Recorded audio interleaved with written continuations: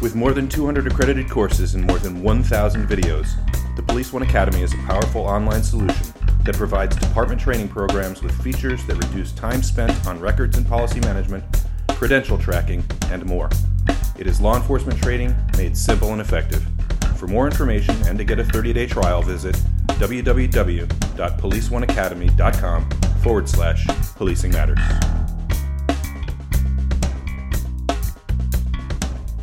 Hello, and thank you for clicking, and thank you for listening to Policing Matters, the Police One podcast. I'm Doug Wiley. Hey, this is Jim Dudley. Jim, it is the end of the year. I can't believe it. We're almost at 2019. 2018 zipped by in a jiffy. We've had an opportunity to meet every month and record for every week on a variety of really interesting topics. And it being the end of the year, the way Police One does this is we kind of try to wrap things up in kind of summary of what we observed throughout the year. And we had a lot of good topics. We talked about school resource officers. We talked about recruitment and retention issues. We talked about using DNA evidence, things like that, like in the case of the Golden State Killer. The opioid crisis, various things related to legal marijuana. And one of my favorite things, and maybe we should start with this, was,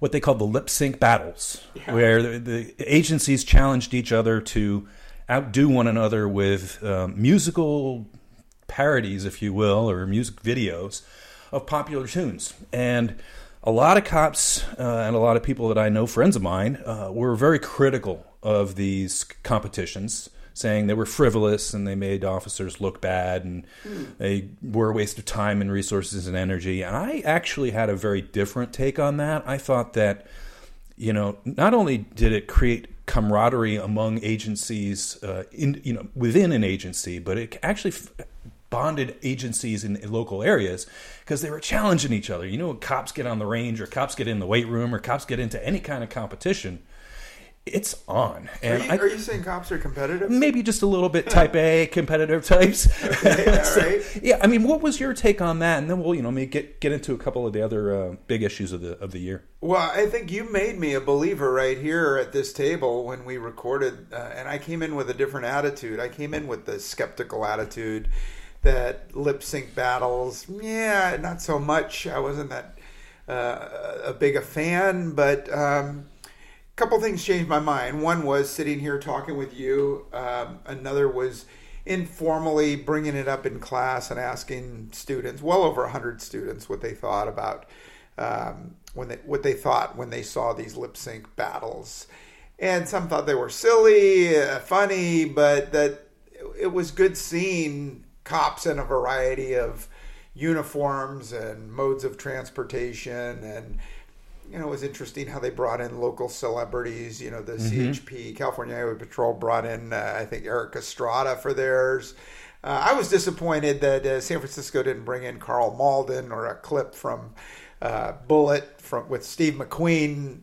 He says that would have been great. San Francisco several times. It'd be great to see that. But, really, the bottom line is this. I think whether it's community policing, community relations, or community engagement, anything positive makes a change. It elicits something from the community, and it's a positive thing. Yeah. I think by sheer nature of the job, law enforcement goes to things that happen that are bad or have a negative connotation. And whether you look in your rearview mirror on the freeway and see the flashing red and blues and go, oh, crap, they're here for me, right? Or if you see the police trying to put handcuffs on a resisting suspect, or a child witnessing the police taking their mom or dad out of their home in handcuffs. Those are all negative interactions with law enforcement. They're part of the job. I don't know how to make them any more, pretty. Happier. You can't make it pretty. No, but so I think the counterbalance is bringing police and sheriff and corrections into good, positive light. And so, although I still hold reservations on dancing on top of police cars and things like that, I'm a believer. Yeah, I think that for the most part they did a really good job, especially the ones I mentioned this during our podcast. The examples where they were really well choreographed and orchestrated and involved citizens and involved, just all kinds of. There was one that was. It was one single camera shot that went through the entire department. And yeah. It was like, that's a director's work. That's a really good job. And so it really just, to your point, it showed the community a different side of police that they typically don't see. If you go to the squad room, there's a lot of laughter in a squad room. It just doesn't seem to percolate out onto the street. Now let's talk about getting out onto the street again, just kind of in a quick segue here. We talked at one point about, and we're going to do a whole other podcast on this in a little while, revisiting the issue of different modes of transportation that get you out of the squad car and get you involved and engaged in the community. Community policing's most fundamental piece is foot patrol. And we discussed that a little bit earlier in the year. We'll discuss it again in 2019. But what are your thoughts on how agencies can retain their mounted patrols? In 2017, Portland said they were going to get rid of their mounted patrol, and it just disbanded. So right. These are really important avenues for community policing and community engagement. Bike patrol, foot patrol, horse patrol, ATVs. Absolutely. Yeah. Absolutely. I think driving by at 35, 45 miles an hour in a 2,000-pound radio car doesn't really get much play or interaction between cops and the community. Mm-hmm. And going back to for a second to the lip sync battles, I think that the agencies that score the highest points are those that bring the community into those videos. Yeah. Whether it's another agency or community groups, neighborhood groups, that goes a long way. In relation to what you're talking about, getting cops on foot patrols, on bicycles, on horseback, on ATVs, Hondas, what have you, gets you a little closer to the community. Kids especially are just totally infatuated with police dogs, with horses. Yeah. In San Francisco, we still maintain, I think, eight or 10 horses. The mounted patrol goes through the parks usually, but during the holiday season, they go downtown. They're at Union Square. And they make a great impression. And San Francisco is a tourist town, and everybody wants to take a picture with the police horse. Mm-hmm. It's awesome. So I think anything that gets cops closer to the community, mm-hmm. Gets that casual interaction, the consensual conversations, I think that's a great thing. Yeah. Shifting gears somewhat, but staying on the notion of engaging the community, I have been a believer for a very long time, and we discussed this on a podcast, that the best way to recruit new officers and interest people in becoming officers is to engage children and engage at schools with SROs and engage with things like the Police Athletic League and the Explorer program or cadet programs, where you're giving kids exposure and instruction about law enforcement. Even if they don't go into law enforcement, they'll have a better understanding of what the job is about, what it's like, and maybe have a little bit better response when something cooks off that looks from the outside from a video to be negative. That one person who's gone through the Explorer program might say to their buddy in sophomore, junior year, hey, so the reason that happened is X, right? And so there's a lot of benefit to engaging kids, in my opinion. And what are your thoughts on how that can affect a community's overall relationship with its officers? Oh, it's a top priority in any law enforcement agency. Every cop is a recruiting officer for their agency. Every cop should be providing outreach to the community to win the hearts and minds of people out there, mm-hmm. starting with kids. Mm-hmm. And not to manipulate them into believing something, but to helping out whenever they can. When school's out in the winter or in the summer, keep an eye out for that one kid by himself. Lost kids, kids in trouble, kids first brush with the law, shoplifting or something like that.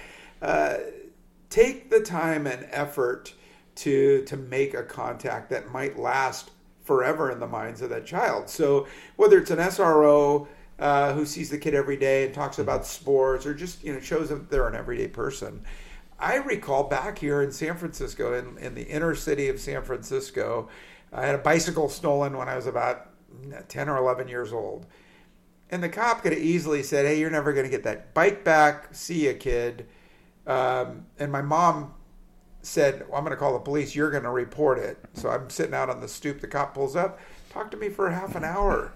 And that impression of, wow, that I'm getting service from this cop, and not just lip service, but he's asking me to describe the bike. I don't know if the guy ever wrote a police report, but I was just so impressed. And at a most impressionable age, that's lasted with me forever. And that could have been the first spark that made me want to become a police officer. Yeah. Let's shift gears somewhat. We've had this theme of community engagement now for the first three basic topics here that we had covered in 2018. One, though, that resurfaced, unfortunately, because of another tragedy, this time in Parkland, Florida, the high school in Parkland, Florida.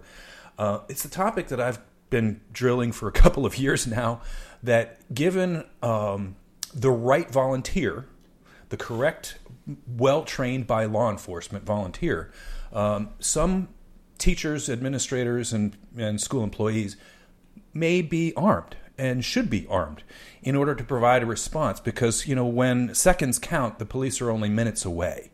And we discussed it on the podcast. I've written on it extensively on Police One and other venues. What are your thoughts? I know we debated it a little bit. And what are your thoughts today? I think every police officer who raises his right hand takes an oath to go into battle, to protect people and save lives. I think we're asking cops to do more and more and put themselves at risk when we talk about things like de-escalation and maybe actually open themselves up to injury or worse when they confront a suspect, armed or unarmed. And I want to be really cautious with any changes that we make in training there. As far as using community people, I don't know, we've had like 2 or 3 incidents in the last couple of months where maybe the wrong guy was shot. People who have concealed weapons who thought to help out, who thought to take on an armed shooter, only to be shot as and misidentified as maybe a suspect as well. I mean, that's a clear example of how in some situations a lot of people running around with guns are really hard to distinguish by cops. And I think in those venues where there are a lot of concealed weapons permits, or there are a lot of permits issued, that there needs to be some training from law enforcement, not just the shooter's course to be eligible to purchase the gun, or the range to show proficiency in shooting a gun, but also to hear from cops what you do if you have a gun and the police arrive on scene. The hands go up, the gun goes down. You don't swing around with your gun in a hand saying, I'm helping. Tragedies are happening because of that. Yeah, and I think that in many cases, the tragedies of which you speak, you're dealing with people who don't have any training.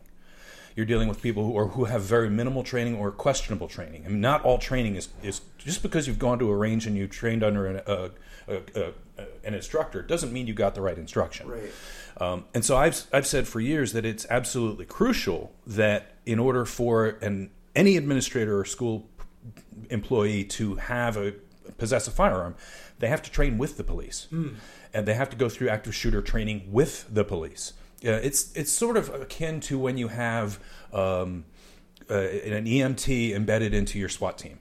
They have to go through training in order to figure out, in order to move with the stack, in order to just tactically work correctly with the team, not get in the way, not do something stupid, not jeopardize the rest of the folks on.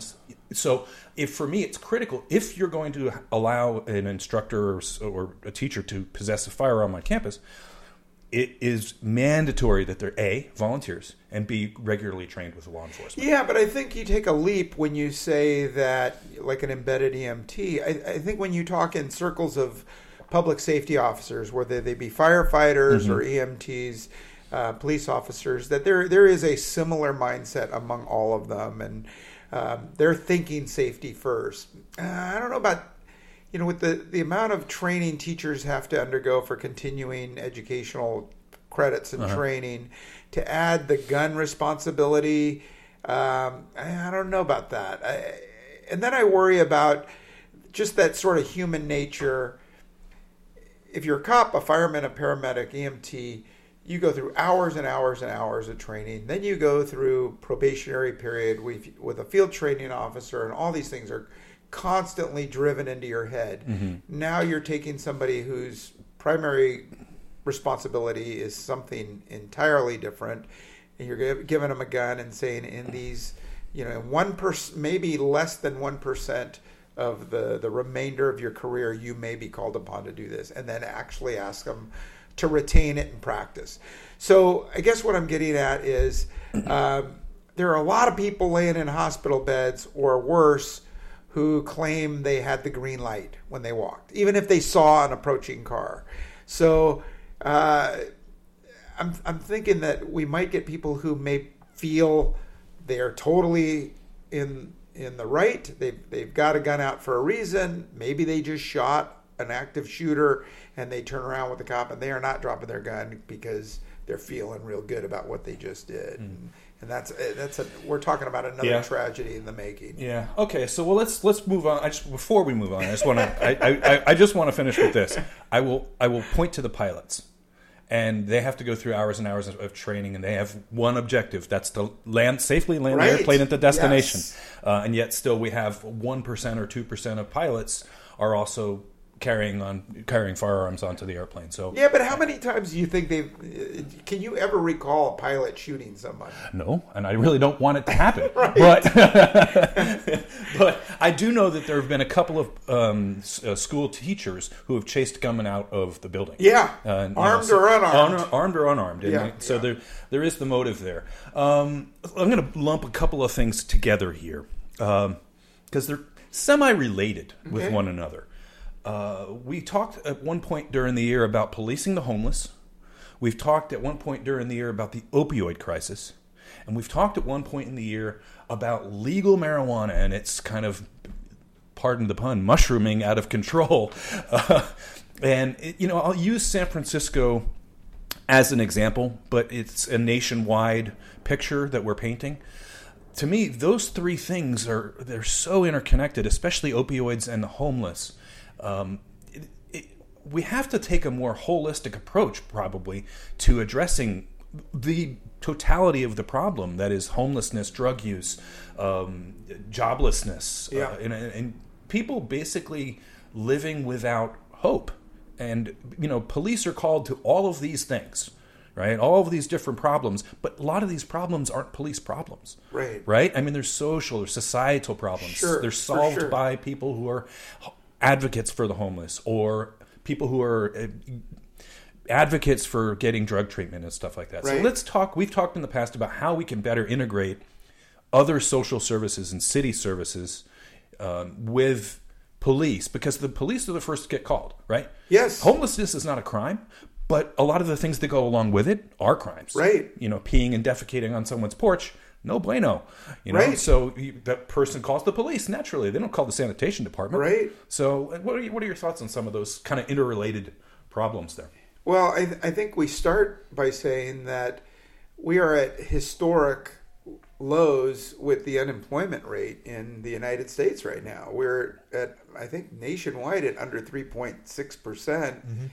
And since 1967, we haven't enjoyed those kinds of unemployment rates. And so we're talking about a fraction of society. Of that fraction, alcohol, drugs, and mental illness are prevalent a lot of the time. Not all the time. Mm-hmm. I'm going to give my disclaimer. Not everyone is on alcohol, drugs, or mentally ill who is homeless. Some people have had a series of unfortunate circumstances. Medical bills that would put you out of your home. All kinds of different things. Yes. And homelessness itself is not a crime. Right. Well, we agree on that. But we're experiencing, sharp increases in property crime. You can't have a package delivered on your doorstep anymore because, whoosh, it's gone. Yeah, they grow feet real quick. Yeah, and then what is the capacity of housing the homeless? If we build 8,000 homes in San Francisco, do we shut the gate and allow no more in? I think it's a problem that it's going to be with us forever. And I think, like I said, I've seen it in the Northwest. I've seen it out east. I've seen it in the Midwest. And homelessness is, I think, part of America these days. And in the Reagan years, when we defunded mental institutions, the three biggest mental institutions in America are criminal justice related. Yeah. They're not hospitals. So, yeah, I'd love to see mental health professionals writing, 10 in a city like San Francisco, have 10 mobile mental health professionals who can get out of a radio car and go talk to people. Because they're not going to want to go on their own. They're going to want force protection because of the potential volatility of dealing with somebody with mental health issues. So I think, going back to Portland and defunding mounted patrol to bring on community service workers, some other agencies are funding mental health workers rather than police. I don't know that that's a bad idea. I would much rather, we keep having this mission creep, this job creep, where we're asking cops to do all those society ills that you just described. I don't think it's fair. And I don't know any cop who enters the profession with the idea that they are going to be a mental health worker, right, or a medical worker or a child therapist or any of those things that we're asking cops to do. So bring in the professionals and let's make them mobile. Cops are the most, I always say this, they're the most visible form of government because they're out there every day. They're driving around looking for trouble. They're wearing uniforms and they multitask. They can handle just about anything that happens. But why don't we start putting mental health professionals or detox workers in mobile vehicles that can drive around looking for people? I go to a rail station the other day to catch the train, and there is a guy lying face down, totally unconscious, pants halfway down around his knees. And I go tell one of the engineers, hey, did you see that guy? And she's like, oh, yeah, we already called on him. In the meantime, nobody's helping this guy. Yeah. I don't even know if he was alive. But at some point, we've got to get these other people into the fray. Come on in. We've been doing it for years. We could use your help. Yeah. All right. I think we totally agree on that. I think we're going to agree on this one, too. Two topics that we have covered over the course of the last 12 months. I'm going to tie these two together as well. There has been a lot of resistance among certain cities and agencies in certain cities. You've named a couple of them. By local law enforcement leaders to assist in with ICE, in immigration enforcement. And I'm going to tie that, because the president did, directly to gangs and MS-13. They're not. Here's my disclaimer. Immigration, when done legally, is fantastic. We're built on it. We're the melting pot for a reason. I'm a second-generation American myself. I'm proud to say that. Immigrants coming to this country are the fuel for the workforce. There's so many great things that come from people coming from other parts of the world. However, I contend that you should go through the process and do it legally, and that if you're doing something illegal to begin with, just to gain entry to the country, well, are you also willing to commit other illegal acts once you're here? So let's put aside the issue that there are a lot of people here in this country illegally who are doing no wrong. They're doing, in fact, great work. They're doing stuff that other folks here don't want to do. Absolutely, completely agree with that statement. But there are people here illegally, and we've seen it in this city. Someone murdered a lovely young woman on the pier with a stolen gun. He had been deported 7 times and regained access to the country illegally 7 times. So we do need to have a discussion around people who are coming here for nefarious purposes, particularly gang members, particularly people who are here to deal drugs or deal in the prostitution trade or human trafficking, things like that. What are your thoughts on that? Well, I've been through 30 plus years of policing where attitudes changed on the relationship between local law enforcement and federal immigration services. And back in the day, police officers could call ICE or INS in the case of an arrested person for any felony or outstanding warrants, federal warrants. I'd love to see us go back to that. I don't believe that your immigration status should get you arrested, but it shouldn't be your get out of jail free card either. That's well said. You said exactly what I was trying to say. Yeah. So now you have officers who are left defenseless if they make a mistake in contacting federal agencies. If they mistakenly think it's one of the felonies that they could contact for. You mentioned the individual who shot Kate Steinle on the pier in San Francisco. He had been under arrest the week of the shooting. He was released, and the INS, as I understand it, had asked for him to be to have detained. A hold placed, and the sheriff, the local sheriff, denied it. Said if you can get here in an hour, he'll be here. Otherwise, we're letting him go. And of course, we didn't have the arresting agency wasn't local. By the time they got there, he was gone. And I mean that should never happen. The understanding, the sanctuary city ordinance is in place to shield people from becoming victims because of their immigration status. That we don't want to deter people from reporting crimes so that they become targets. Right. Due to their immigration status. But I think you lose that right and that privilege once you start committing crimes. And I don't know, maybe we have the 2-strike rule, but to get that free swing and get out of jail without any penalty because of your immigration status, I don't agree with that. And I think you can have your cake and eat it too. I think you can have it both ways. You can have, pardon me, a person who's been victimized be shielded and sheltered from recrimination for participating in the criminal justice system in a positive way, saying, "Hey, that person over there, they assaulted me, and I'm here illegally working in whatever job I'm working in, but I'm not doing anything wrong, right? Right. That person over there did something wrong. Yep. And then if that person there is an American citizen, naturalized or born, whatever, or they're illegally here, they should be treated the same. Sure. Like if the person who perpetrated the crime was an American citizen born here, 3rd, 4th generation, they'd be in jail. Right?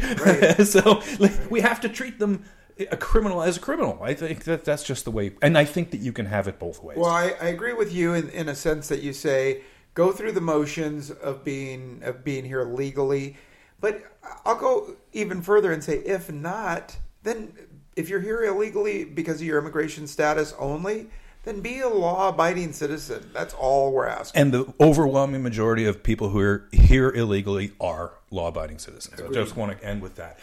Jim, it's been a fantastic year. I'm looking forward to another great year of doing podcasts with you in 2019. I want to wrap up by saying to everyone listening to the podcast, thank you for listening to the podcast. Jim, what do you have? Any final thoughts? It's been fun.